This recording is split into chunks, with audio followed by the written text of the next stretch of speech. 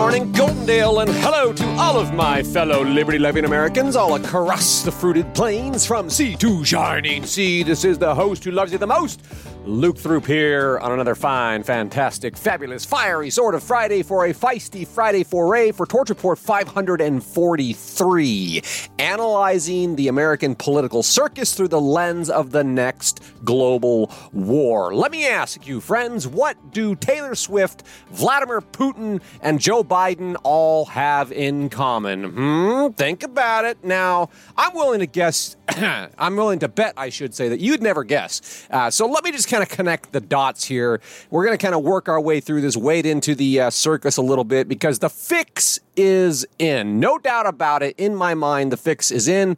There are a few competing themes out this morning in the headlines today, and not the least of which is the mainstream media officially tossing Joseph effing Biden under the bus, and of course Tucker Carlson's historic interview with the evil Russian tyrant Vladimir Putin. Now, also at the top of the list in the news cycle today is Mark Zuckerberg lying to Congress about the impact of social media on youth, and of course the fact that America's enemies are sharpening their knives as our government dysfunction continues to broadcast for all the world to see. Says TheHill.com this morning, quote, "The recent deaths of 3 American service members in Jordan by Iranian-backed proxies is yet another devastating example of how enemies of the democratic world, including Iran, Russia, China, and North Korea, are increasingly uniting in their goals and actions against America and its allies." Just weeks after Hamas's deadly terrorist attack in Israel, Russia and China met and agreed to closer foreign policy coordination, and already we are witnessing the devastating results. Period. End quote. Just to sum that up, there's blood in the water. The sharks, they can smell it. But just in case there's any doubt about our enemies sharpening their knives because of the great government dysfunction, obviously we're in a weak position, but the only solution, if there was any doubt, I should say, is that more war. We gotta have World War III. How could we not have World War III? Just look at the evil Russian tyrant, look at the crazy Iranians and all of that kind of stuff. Anyway, it's not just more war, right? I mean, more accurately, it's more of your hard-earned dollars being shipped overseas to be laundered through the global network of corrupt diplomats and the MIC proxies. But all of that's just going to ensure that we do escalate the tension in order, of course, to push the imperialist agenda of the secret global cabal. Now, after I watched the Tucker Carlson interview last night with it's like 2 hours long. I didn't get through the whole thing, but watching Vladimir Putin and his body language and Carlson and all that. Anyway, after Putin was kind of soft pedaling the fact that the U.S. deep state was behind the Nord Stream bombing.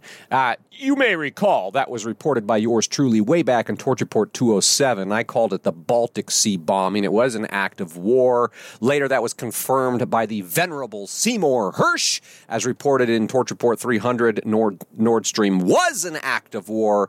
But Putin, he was pointing that out, and then he challenged Tucker Carlson with the following question. He says, "Why is America fighting for Ukraine's border while refusing to defend its own?" Now, that is a damn good question. And it kind of came on the heels of all this talk about American boots on the ground in Ukraine, in this war against Russia, which the Pentagon had confirmed last April. And why are we sending boots on the ground over in eastern Ukraine? We can't even protect our own border and all that. That was kind of the discussion that was being had. But as I was going to look into this and provide some references to establish this fact that there are boots on the ground, I typed in American boots on the ground in Ukraine, and I got stonewalled. The DuckDuckGo search engine said, there's an error. We can't display any results on American boots on the ground in Ukraine. Evidently, the algorithms were having a hard time coughing up this inconvenient fact. But being the diligent sleuth that I am, I persisted through different search engines to deliver you the truth you can trust, so you don't have to just take my words for it. The Pentagon says the U.S. military personnel are in Ukraine. That's coming from Reuters. The Pentagon leak shows that U.S. special forces are in Ukraine. That's the New York Post. And, of course, those leaks stirred up GOP outrage over troops in Ukraine. That was over at thehill.com. So there are troops in Ukraine. Of course, lest you believe your lying eyes, the fact checkers are going to be quick to set you straight. Fact check. Are there U.S. troops on the ground in Ukraine? I mean, come on, Well, that you need some context,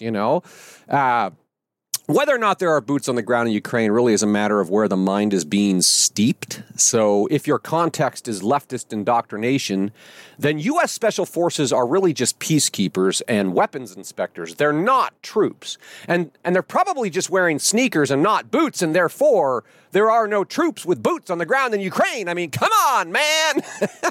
But friends, if your context is living in reality, as I'm sure it is for the astute listening audience of the Torch Report, then, of course, none of this comes as a surprise, especially not the fact that the deep state has deployed American troops to secure their considerable interests in the beguiled bastion of corruption that we call Ukraine. Man, spit it out. It only makes sense, but I don't want to get lost in the weeds here. I assure you that Ukraine and Russia are not our biggest concerns. Even the evil Russian tyrant was able to spell it out simple enough for anyone to grasp. Says Vladimir Putin, quote, "Do the United States need this? What for? Thousands of miles away from your national territory, you have issues on the border, issues with migration, issues with the national debt, more than $33 trillion. You have nothing better to do than to fight in Ukraine? Wouldn't it be better to negotiate with the Ruskies? Make an agreement," says Putin. "Realize that Russia will fight for its interest to the end and return to common sense and look for solutions." Period. End quote. Seemed like a reasonable statement, but alas, friends, this is all just smoke and mirrors. Now, much more juicy and more prominent in the center ring circus today is the clown show we call American elections. And I put a screenshot in the report today that really kind of portrays everything you need to know. So if you happen to be listening on a podcast platform like Spotify, Apple, or iHeartRadio, please know you just have to go to thetorchreport.com to see this spiffy annotated screenshot. From CNN, it says, "Biden rips into the special counsel and blames his staff at a press conference." Biden forcefully criticized Hur's accusations, including that he has memory issues, but moments later, he mixed up the country of Mexico and Egypt. And then on the other side of the CNN screen there, it has that the U.S. Supreme Court justices signaled they may side with Trump in a historic case. And it just, this juxtaposition of Biden's fighting, against these, accusations and the Supreme Court siding with Trump and all of that. Personally, I'd be surprised if this senile sock puppet was able to rip up a napkin, let alone rip into the special counsel that just concluded that he willfully retained classified documents. But if you're tracking that news story, of course, the fact that he broke the law, willfully retained documents, since Biden seems like a, quote, well-meaning elderly man with poor memory, end quote, to quote special counsel Robert Hur, since he could not remember when he was the vice president, since he could not remember when his son died, for example, the special counsel, they declined to press charges. I mean, he's a well-meaning old man with a bad memory. And we're not going to press charges on this guy. And it's insane. Is it any wonder why our enemies are sharpening their knives? Friends, if you're inclined to flesh out the story, I put a bunch of links in the report today. But I think it's important to note that all the stories about this whole thing about Biden being willfully about the fact that Biden willfully retained and disclosed classified documents and all of that, these stories are being run in the liberal echo chamber. Hence the previous assertion that they're tossing Biden under the bus here.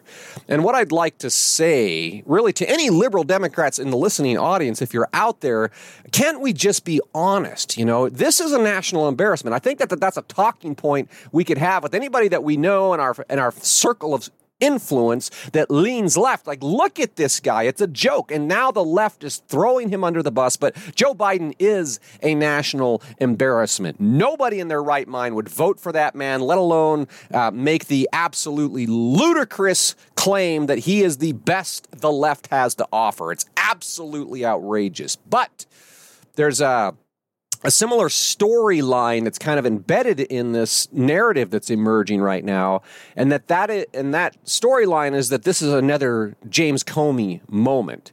What's being implied here is that just like Hillary Clinton's loss to Donald Trump after James Comey's damning report about her blatant felonious crimes, you guys remember that? Like, he lists them all out, page after page. She broke this rule, she broke that rule, law here, law there, felony there, misdemeanor here, whatever. But after all of that, James Comey magically decided not to enforce the law. Well, I mean, come on, you know, the damage was done. So, I mean, the reason that Hillary lost was because of this report. And in the same way, so too will creepy Uncle Joe get treated with kid gloves. He's going to get put back in his playpen. There's not going to be any actual charges, but regardless, Joe's got to go because the deep state cannot stand to lose. So I think it's going to be very interesting, wildly interesting, really, to see who they trot out onto the stage next. There are a lot of whispers about Gavin Newsom and Michelle Obama, but to me, this is all just speculation. So we're going to just kind of have to see how it all plays out. But another element buried in this emerging narrative is the aligning of the courts with Donald Trump.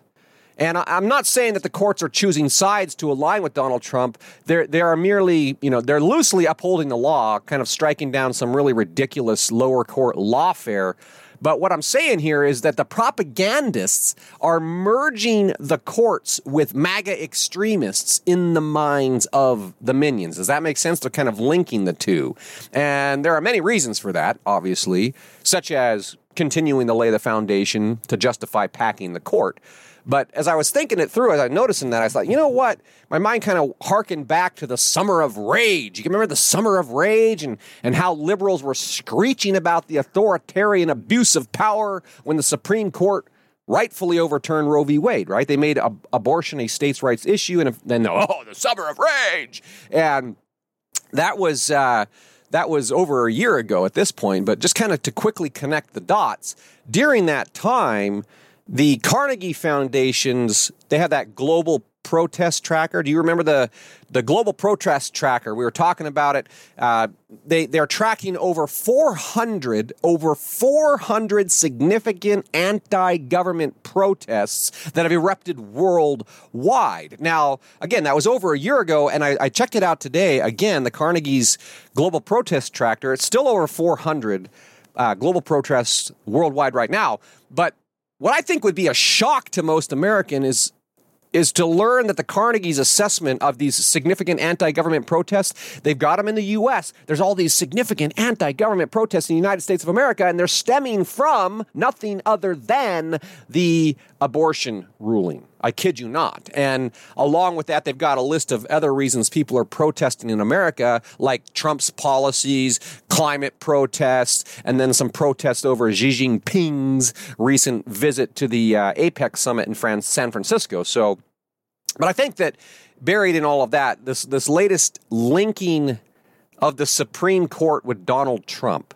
properly understood, this is nothing less than an undermining of the rule of law and the Constitution. They're priming the minds of radical leftists to unleash rage and violence against an unjust system of oppression. That's how it's being laid out there. And all of this is being done, of course, with the support of George Soros and the rest of the global cabal. So, in other words, friends, as I've said before, I believe that they are setting the stage for a hung election in a civil war, just like they've been predicting. Don't underestimate the deep state's ability to pull that off. And don't doubt for a second their willingness to use Donald Trump in the process, okay? I think that we need to be wise to what's going on, eyes wide open. As I've suggested, Donald Trump could be being used as the Trojan horse to facilitate this because the left is so much more prone to violence. Can you imagine what happens if Trump gets elected? And of course, the Supreme Court's illegitimate and on and on and on. So I think along with that, we should also not dismiss the possibility. Oh my gosh, I can't even hardly say it out loud, but we can't overlook the possibility that the deep state may move forward with this utterly absurd proposition that somehow Vice President Kamala Cackling Harris is somehow better suited to be the leader of the free world than the sock puppet. So they might put her in there at least until they can rig the next election. That's kind of what's out there in the nebulous. Says the White House yesterday, just as the news of Joe Biden's mental incompetence had hit the mainstream outlets, and shortly after Joe was getting mercilessly mocked for the quote-unquote hard-to-watch, absolutely laughable demand. Joe's like, I demand that the president of Mexico say, he's all mumbling and all that, but he's demanding the president of Mexico opens the gates to Gaza. Okay, and this is right as he's trying to defend his mental competence. I demand that, President of Mexico, Sisi, open the gates to Gaza. I mean, it's astounding just how degraded this man has become. But says the White House, quote, "We are so fortunate to have a real leader, a true friend, and a historic vice president in Kamala Harris. We couldn't do this without you, Kamala." End quote. I mean, can't you just feel the love? Doesn't everybody just love Kamala Harris? We're so fortunate to have a real leader, a true friend, and a historic vice president in Kamala Harris. We just couldn't do it without you. I mean, come on. Let's cut the crap. Who the hell believes that? Friends, it's lunacy pure and simple. But do not dismiss the possibility that the deep state might prop her up because they need to get rid of this sock puppet ahead of the election. So there you have it. That's my speculation as a mere ignorant peasant. But make no mistake, my friends, this all does play directly into the geopolitics of World War III. There was a great article out today over at Zero Hedge talking about this. Not Zero Hedge, the Real Clear Wire, Real Clear Politics. You guys may know them. They have an article out about the geopolitics of World War III talking about, can the U.S. fight on 4 different fronts? So I put that link in there today because it does tie all of this together. And none of it really bodes well for the future. How the 2024 election plays out and how it plays in this threat of an impending global war, that does not bode well for the future of America. But unfortunately, quite unfortunately, while the European farmers have chalked up a temporary victory over the sinister global agenda, over the global cabal, right now, the majority of Americans remained enthralled with the political circus, right? I mean, this is good stuff. I mean, this is the most exciting thing happening in the whole entire world. And because people are enthralled with the political circus and most people remain engaged in this senseless two-party bickering, I think that the majority of Americans are still unaware of the forces that are gathered against us. That's huge. So besides that, I mean, friends, it's Super Bowl weekend. Who's really going to pay attention, right? I mean, Taylor Swift's going to be at the Super Bowl. That's what's exciting, not the deep state setting us up for World War III and the utter collapse and systematic destruction of the United States of America. I mean, it's Super Bowl weekend, and Taylor Swift's going to be there. And, of course, right on cue for your amusement, friends, CNN has provided us, as Americans, with a guide to the Super Bowl in Taylor Swift lyrics. I kid you not. It's there in the report, friends. By Monday, I assure you, it will be as if none of this had ever happened. So, what do Taylor Swift, Vladimir Putin, and Joe Biden all have in common? I know you've been dying to find out. Friends, they're all being used in a game that's stacked against us. It's a game that we desperately need to win, and to do that, we need to stay wise. So stay wise, Patriots. Enjoy your weekend. We'll catch back up on the flip side of insanity, and until then, remember, resist we must, and that is the message of my heart for today. If you're enjoying this podcast, please take the time to go to the website, thetorchreport.com, find that heart, click that heart, give me some love. Subscribe if you have not subscribed already, and of course, the greatest honor of all is if you share this podcast with everyone you know. Get out there and embrace the rest of this fine, fantastic, fabulous Friday. Stay feisty, friends, and I'll look forward to talking to you again soon.